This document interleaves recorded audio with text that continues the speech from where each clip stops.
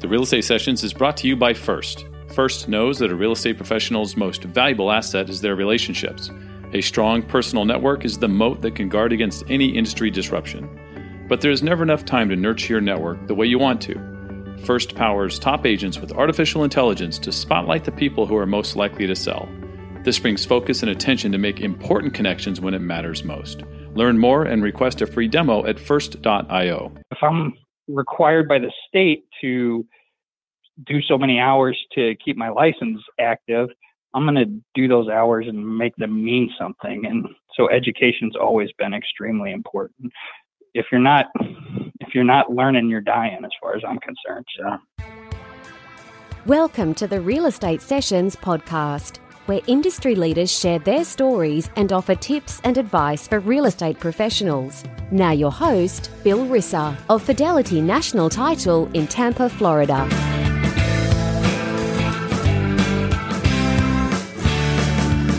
Hi, everybody, and welcome to episode 142 of the Real Estate Sessions podcast. Thank you so much for tuning in. Thank you so much for finding us and telling a friend. And I really appreciate it if you leave a rating or a review afterwards. It helps the show grow, and it's a lot of fun to, as we approach 3 years now with the podcast, to kind of keep talking to interesting people in our business doing really cool things. And that's exactly what I've got today. I'm going to be talking to Erik Elsea, who's with Jones & Company Realty down in Cape Coral, Florida. But he's got a very interesting story, not just about, the real estate side of things, but he's a little bit of a, I don't want to call him an ex-gamer extreme kind of guy, but I think he'll expound on that. So Erik, welcome to the podcast. Thank you, Bill. I really appreciate having me on here. Yeah. So I know, from looking up a little bit about you that you grew up in a little town in Illinois, just south of St. Louis, Waterloo, correct? That is right. Yeah. Absolutely. Tell us a few things we should know about Waterloo, Illinois.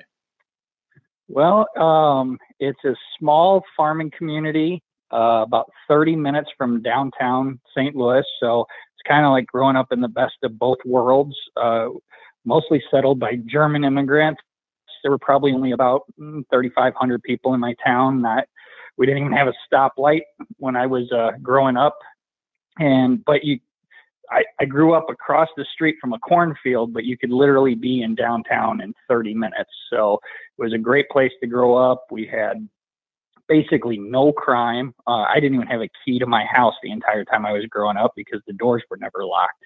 And everybody knew each other and looked out for each other, and just a wonderful place to grow up. But you were right there, close enough to the city where you'd have all those amenities and things as well. So. The town's grown quite a bit since then. They're probably around 10 or 11,000. Again, you're either in agriculture or it's a bedroom community, and you work in St. Louis. So, it's a great town. I miss it. I'd probably still be there, except I just can't do winter anymore. So. Like many people down here in Florida. Exactly. The driving force of those rough winters. Yeah. So I'm thinking St. Louis is in Missouri. It's farther way south of the lake and the whole Chicagoland area, right? Correct. About 5 hours south of Chicago by car. Yeah. So I've just got to guess. I know you're a sports guy. It's got to be Cardinals, not Cubs, because I think people would say, "Oh, you're from Illinois, you got to love the Cubs." But my guess is you're a St. Louis guy, right? Yeah, I'm definitely a St. Louis guy. Cardinals baseball is like a religion in St. Louis. I grew up going to the ballpark. Some of my fondest memories as a child, being there watching people like Ozzie Smith and Willie McGee. I luckily grew up in a great time for Cardinals baseball. Most of the time has actually been really good for Cardinals baseball. Only the New York Yankees have won more World Series championships than the St. Louis Cardinals. So it's been a successful franchise for a long, long time. But they were in the World Series, I want to say 4 different times in the 1980s and won a couple of them. So it was a good time to grow up watching baseball, especially in St. Louis. You mentioned Ozzie Smith. So I grew up in San Diego when we had Ozzie the first 6 or 7 years. And then you got him, and he took off. Yep, that's great. He did, the wizard. Yeah, we got Gary Templeton, who flipped off the crowd. It was awesome. It was a great trade-off. So. Yeah, we definitely came out ahead on that deal. Yeah, you did. So. Yeah. No, Tempe was a nice guy. He did a lot of good things for the Padres as well. But yeah, I grew up in San Diego. We went to 2 World Series in my time there. One World Series game. So yeah, it's a different world. Yeah. So I got to ask you this. There's definitely You guys beat us last night, though. I'll tell you that. There you go. We got that going. There's a huge rivalry between Cardinals and Cubs, and it's, there's tons of Cubs fans will try and get to a Cardinals game and vice versa up at Wrigley. But so because you have 7 or 8 championships already, did you feel a little happy for the Cubs when they got their first one, or is it such a rivalry you did not feel happy for them? No, it is probably the friendliest rivalry in all of sports. We host Cubs fans at Busch Stadium, and they host us at Wrigley, and it's just a good rivalry that's been going on for so long. It's friendly. We get along. So yeah, I was rooting for the Cubs in that. I mean, if it would have been them and the Cardinals playing in the National Championship Series, I'd absolutely be rooting for the Cardinals. But when they made it to the World Series, I was pulling for them. So. That's good. It's good to hear. I like that because it's there are many rivalries that are not like that. They're a little hardcore. So nice to have it's that Midwestern thing. It's good. I've talked to tons of people on this podcast, and I always like to find out as they're growing up if real estate was even something you thought about as a career. How about you? When you were in high school, was it on your radar? Not even remotely. Okay. Never considered it once. What were you going to be in high school? What was your passion? Well, the only thing I wanted to be was a NASCAR driver. Nice. I loved racing, was a huge fan, and was doing everything I could to get into stock car racing. I ended up going to Nashville Auto Diesel College in Tennessee, because I figured I needed to do something after high school, and B, because I really just wanted to learn everything I could about cars just to make me a better mechanic. And I mean, all I did when I was a high school kid after school was wrench on cars, work on cars. That was my ambition, to be a NASCAR driver. Real estate was nowhere on my radar whatsoever. I'm going to guess that around Waterloo, there probably are a ton of little sprint car tracks or short, half-mile ovals and stuff. It's such a big deal in that part of the country, right? It really is. And most of the tracks in the Midwest are dirt tracks. Right. So you do get a lot of the sprint cars, all over the Midwest, from Indiana all the way through Missouri, Iowa, Illinois. In fact, Kenny Schrader, who was a big NASCAR driver for years and years, he owned the track right across the river in a little town called Peevely, Missouri. And this guy probably raced 300 and something nights a year. If he wasn't racing NASCAR on Sunday, he'd be racing some other kind of series somewhere around the country. Yeah. And so he really supported racing around the St. Louis area. Rusty Wallace and that whole family was all from St. Louis, so grew up watching all those guys. More recently, Jamie McMurray and Carl Edwards are both from Missouri. Got to see those guys run when they were younger. Right. So it was a really cool place to grow up if you were into racing. Was Rusty Wallace in the Miller Lite car back in the day? He was. Yeah. He sure was. Yeah. He's probably got the most famous wreck ever filmed on television. It's that Miller Genuine Draft, the black and gold car, rolling about 14 times at Talladega. And it's just like one of the ESPN highlights from racing every time they do. It's always highlight. It's always going to be shown. Yeah. I follow NASCAR a little bit. I'm not a total gearhead, but I've been to a bunch of races in Phoenix. I was lucky enough to get a lot of hot passes and be in the pits during the race, and that's like a whole nother level of, oh my gosh, that you get a sense of just what's going on during a race. It's pretty cool. So it's amazing. TV does not do it justice. No. If you get an opportunity to go to a race, even if you're not a huge racing fan, if you get an opportunity to go to a race, television just does not do it justice. The sounds and the smells and all the power, and just watching those cars, how fast they're actually going. You can't tell on TV. No. Even remotely how fast they're moving. My first race was in California, at Fontana. My son was a Jeff Gordon. Super fast track. Yeah, my son's at the time was 6 or 7, and big Jeff Gordon fan. And Jeff won the race, and I'll never forget 43 cars coming down to the starting line. Your feels like your heart's going to just pound out of your chest. I mean, it's such a feeling. It's pretty amazing. It is amazing. It is amazing. Absolutely. Yeah. So somehow you got to get from you went to school down in Nashville, and you live up in Illinois, right on the Mississippi River. How do you end up on the Gulf Coast? So, I guess long story short, I'll try to make it short. I had 3 or 4 really good job offers coming out of school to be a mechanic. None of them were in NASCAR.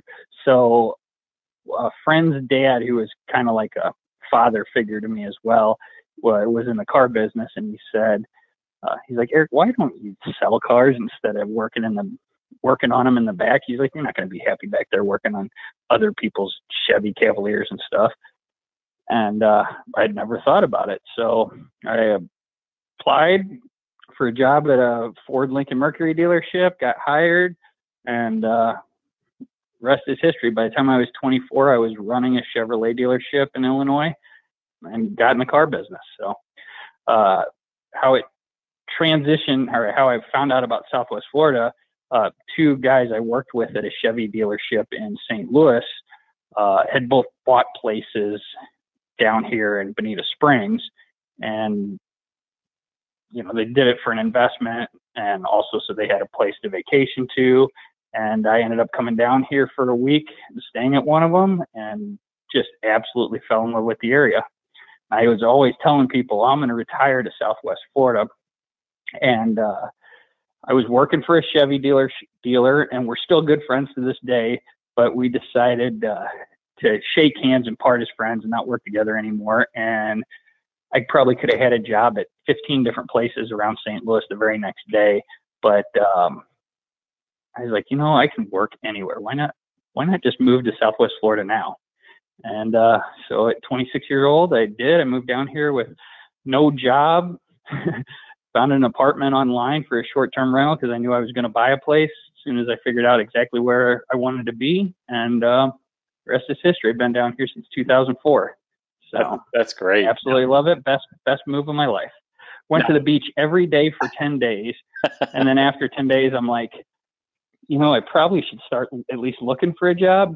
So exactly. The beach will always be there, and that's the good part about living here is you can always, whenever you feel like it, go put your toes in the sand, right? So it's perfect. Absolutely. Absolutely. So somehow we have to transition out of the car business into real estate. How does that happen? So I was working for DeVoe Buick Pontiac GMC Hummer in 2004, and obviously the real estate boom was really getting going down here, and ended up selling a Hummer to a builder in Cape Coral, and we just completely hit it off. And actually, he's still one of my best friends to this day. And he, as soon as the deal was done, he's like, Eric, you really should come start selling homes for me. And I said, well, I'll come check it out. So I went by his model home and saw his operation, and that's how I got into real estate. You're not in the home building side now. And so let's talk about that transition, because somehow you got to get into, I think it's called general real estate, right? When you're a home builder. Yeah. So how do you get to residential general real estate? Well, so technically when I was working for him, I was selling construction because we weren't selling properties. Okay. And so when the construction business kind of died in 2007, luckily I had been doing a lot of work with a company in Mississippi and Louisiana after Hurricane Katrina. So we had been purchasing properties and rehabbing them, everything from single family homes to a 36 unit apartment complex to a commercial building. We had also bought, probably something like 500 lots, and we're putting inexpensive, affordable housing on them. So I actually basically lived up there in the Mississippi, Louisiana Gulf Coast and just flew back and forth every couple of weeks down here to Florida. So that kept me really busy for a couple of years when nothing was going on down in this market in Southwest Florida. And about the time all the government incentives and things started drying up in Mississippi and Louisiana, things started picking back up down here. So I ended up getting into general real estate in 2009, doing a lot of short sales, foreclosures, all of that distressed property sale stuff. So was actually quite lucky with timing. Just things really picked up. A lot of people don't realize this, but most homes we ever sold in Lee County during the boom was a little over 12,000. And just single family homes in 2009 in Lee County, we sold 16,885. Just single family homes. That doesn't include condos or anything else. Through our MLS. So those were all realtor sales. And so we just crushed the record, but we were having a bargain basement sale here in Lee County. Yep. The median home sale price in 2007 was somewhere, about 270, 280. And, the median home sale price in 2009 was $84,900. Sounds a lot like having a fire sale. Yeah, it sounds a lot like Phoenix, where people with cash were ruling the day. They could come in and really pick up some, amazing deals, and then they're reaping the rewards even today from some of the ability to purchase at that time, right? Absolutely, and that was one of the great things about that time is because you get a deal accepted, write a contract, and it would close in 2 weeks. I mean, just super, because everything was cash. Yeah. So no appraisals, it's just people just wiring the money for closing, and that was pretty much it. It was we were moving quick in those days, so it was a lot of fun. And now we're back to kind of a normal market with normal growth, and our prices are not back up to where they were in 2006 and 2007, but they've rebounded a lot, and so it's back to reality now. Yeah, and having that education you got back in the dark days, we'll call them, you had this knowledge. It's definitely a valuable thing, and I looking at your career. You take education seriously. I know you're a GRI, you're a CRS, you got your broker's license because you've managed an office here. Talk about the importance of education for you. I think it's extremely important. I learn something new all the time. I know, unfortunately, a lot of people just go do their continuing education hours just to satisfy the requirement for their license for the state. And I've never wanted to do that. If I'm going to take a class, I want it to count towards something. So I take classes that are going to count towards a designation, or I'm going to learn something new. And GRI was huge for me. And then CRS was almost an honor to get that. I've been told by people it's like having a master's degree in real estate. And and I just, like I said, if I'm required by the state to do so many hours to keep my license active, I'm going to do those hours and make them mean something. And so education's always been extremely important. If you're not learning, you're dying, as far as I'm concerned. So. Yeah. Well, I'm taking that to heart.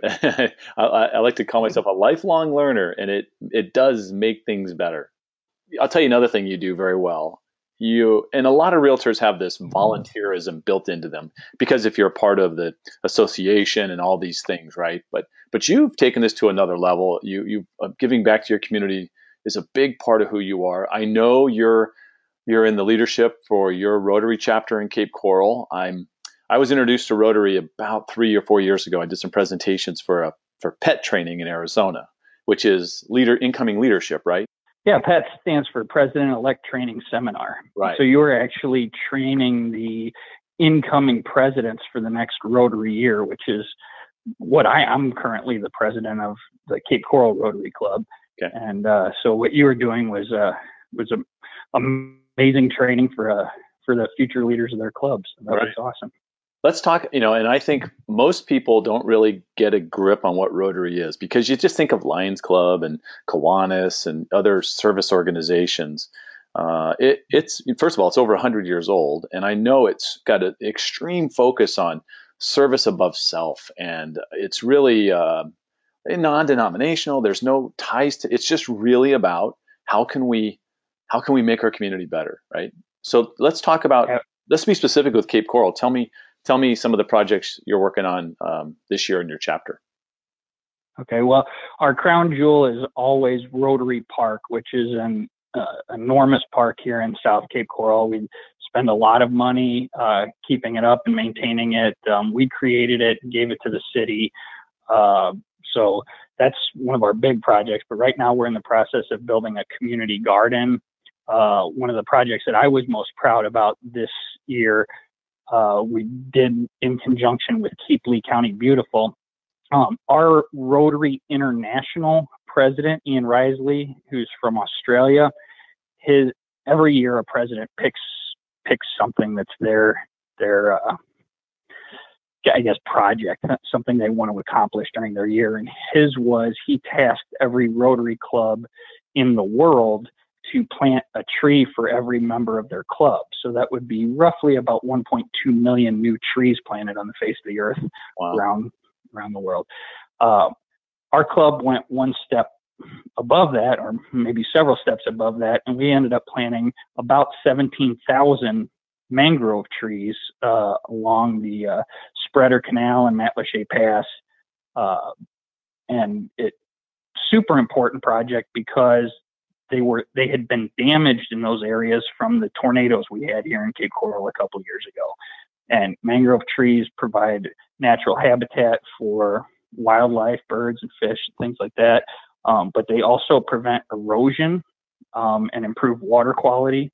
And so it was an awesome environmental project that we did. And so I'm really proud of that one. In addition, Rotary gives to a lot of other charities. We do scholarships for schools. So we do a lot here in our community. Yeah, I tell you right now, if you're listening to the podcast, go check out Rotary International.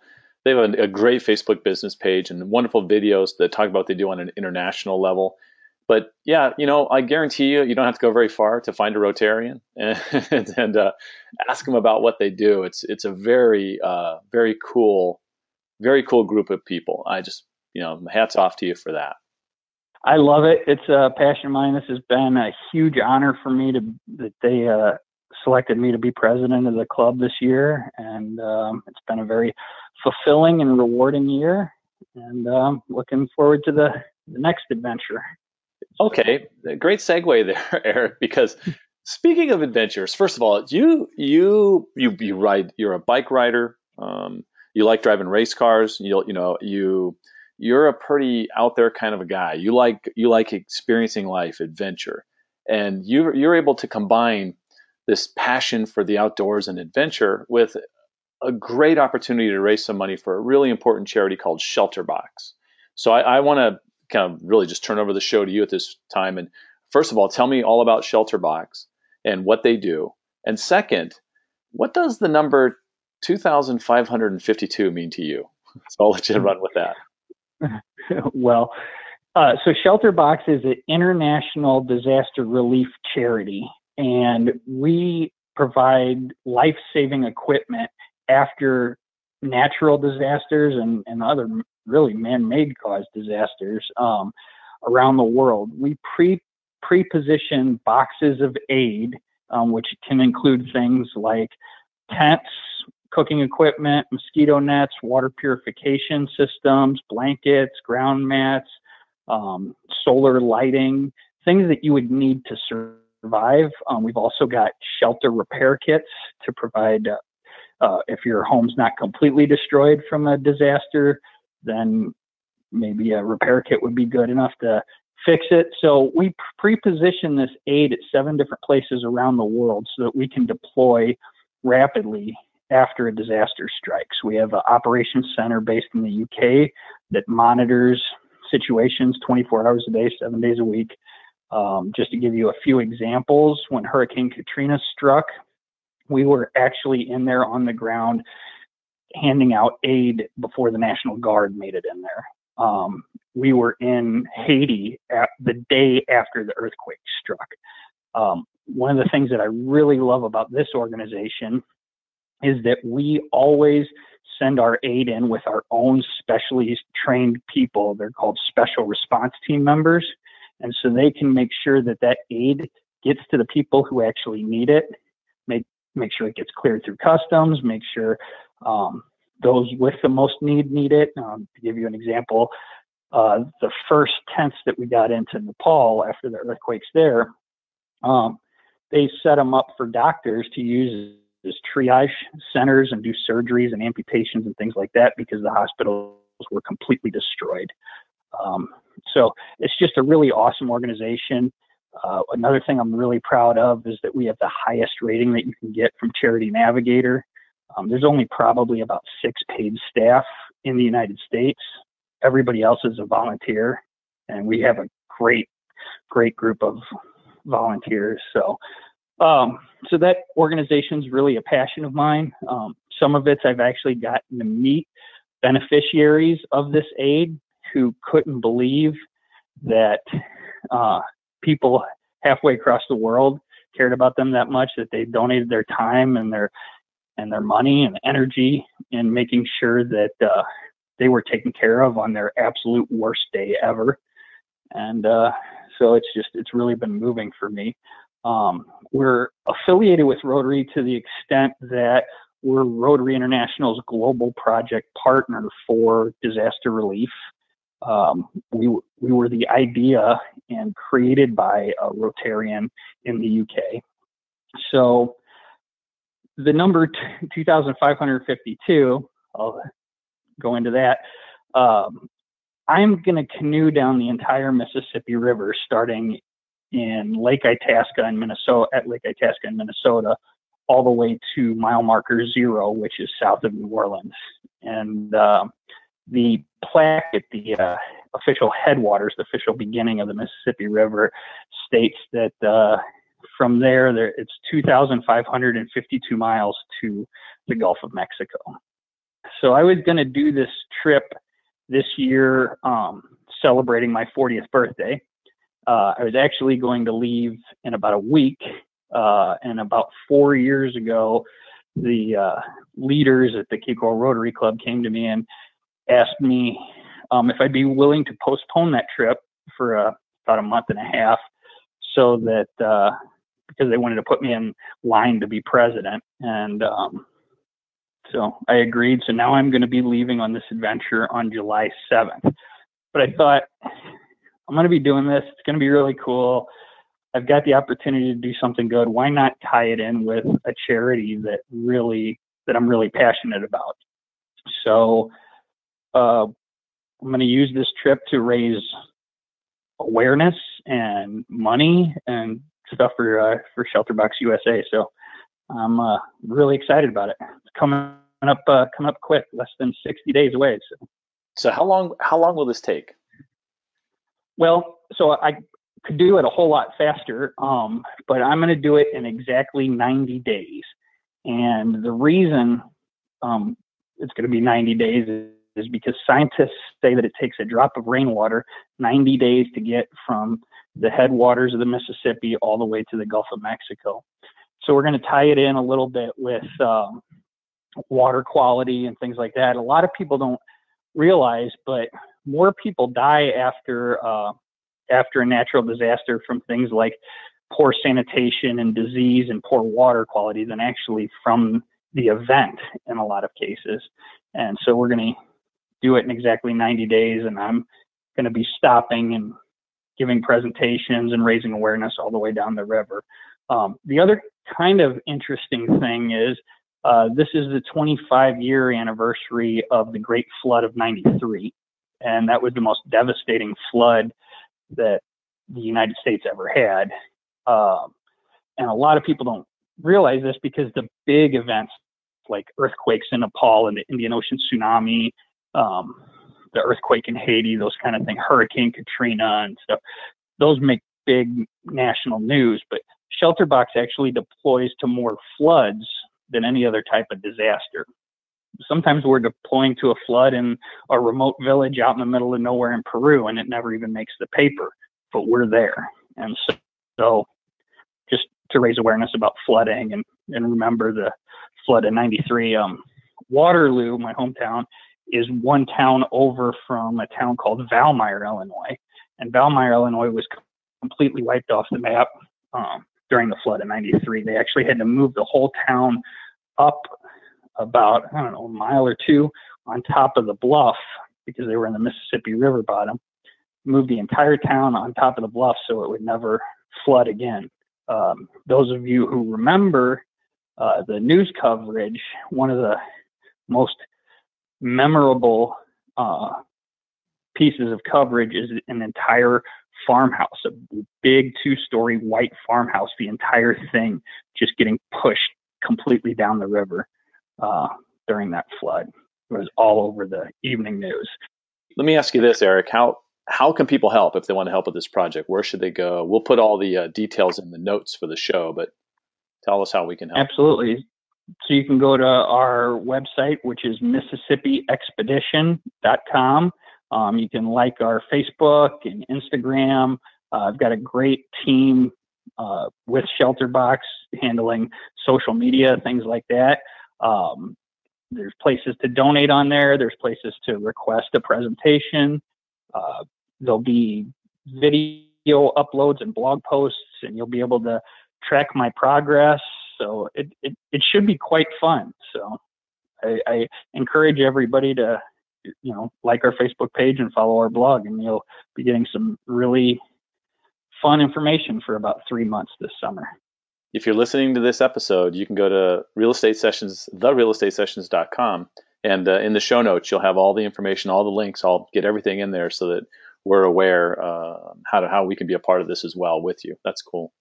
Well, Eric, I've had you here like the half hour I asked of your time. So let me ask you the same question I've closed every episode with, because, and I know you'll have an answer here. I mean, I know you've managed an operation at Jones & Company, so you've been a part of bringing in new agents. But if you had one piece of advice you could give to a new agent just getting started in the business, what would it be? Well, I interviewed a lot of our new agents, and the common theme that I would hear as to why people got into real estate was they wanted something that was flexible. And I would kind of chuckle to myself and I would say, well, you picked the right business, because flexibility is so important in this industry. If you have a customer call you at 9 o'clock at night and they say they want to see a house, you better be able to drop what you're doing and go show them that house, or they'll find somebody that will. If you've got plans for the weekend and a new listing hits the market, you better be flexible and be able to show those people that house, because this is a people business. And in this day and age, people want instant gratification, whether it's through responding to phone calls, text messages, emails. You have to be on top of this business, and you as the agent need to be flexible for your customers. So follow-up is extremely important, keeping that constant communication, and then really treating this like a business and not just a job. This is your business, and you're going to get out of it what you put into it. Again, agents constantly saying they wanted something flexible. Well, you need to treat this like a business, because if you don't, somebody else will do it for your customer. So that would be my advice. You mean this isn't a part-time gig where you make tons of money? Isn't that what they mean by flexible? I think HGTV's got people thinking that that's the case, but it is absolutely not. I was just in Asia March, toward the end of March, for 3 weeks. I think my cell phone bill was several $100s, but I was getting up at 4 o'clock in the morning Asia time in Hong Kong and Vietnam and stuff, so that I could return phone calls and emails to customers, even though I was out of the country. That's the extent of work that people need to put into this if they're really going to truly serve their customers properly. Right. So you got to do what you got to do. Right. Eric, if somebody wants to reach out to you, what's the best way for them to get in touch with you? My email address is my first and last name, which is erikeelsea@gmail.com. And my cell phone number is 239-405-4063. I'd be happy to answer any questions or tell people about the trip or real estate or whatever they need. I'm here to serve. So Awesome. Erik, thank you so much for your time. It really was a pleasure and an honor meeting you. When we got together a few months ago down in Fort Myers, and I love watching what you're doing and where you're headed, and best of luck, and be really careful, be safe, head on a swivel. I'm just guessing there's boats and stuff that you got to watch out for. Be careful. And yeah, some pretty big, those tugboats don't turn on a dime. So you really got to watch them. Yeah. Well, have fun. And we're looking forward to watching you as you start your journey. Awesome. Well, I appreciate it, Bill. Thanks, and have a great day.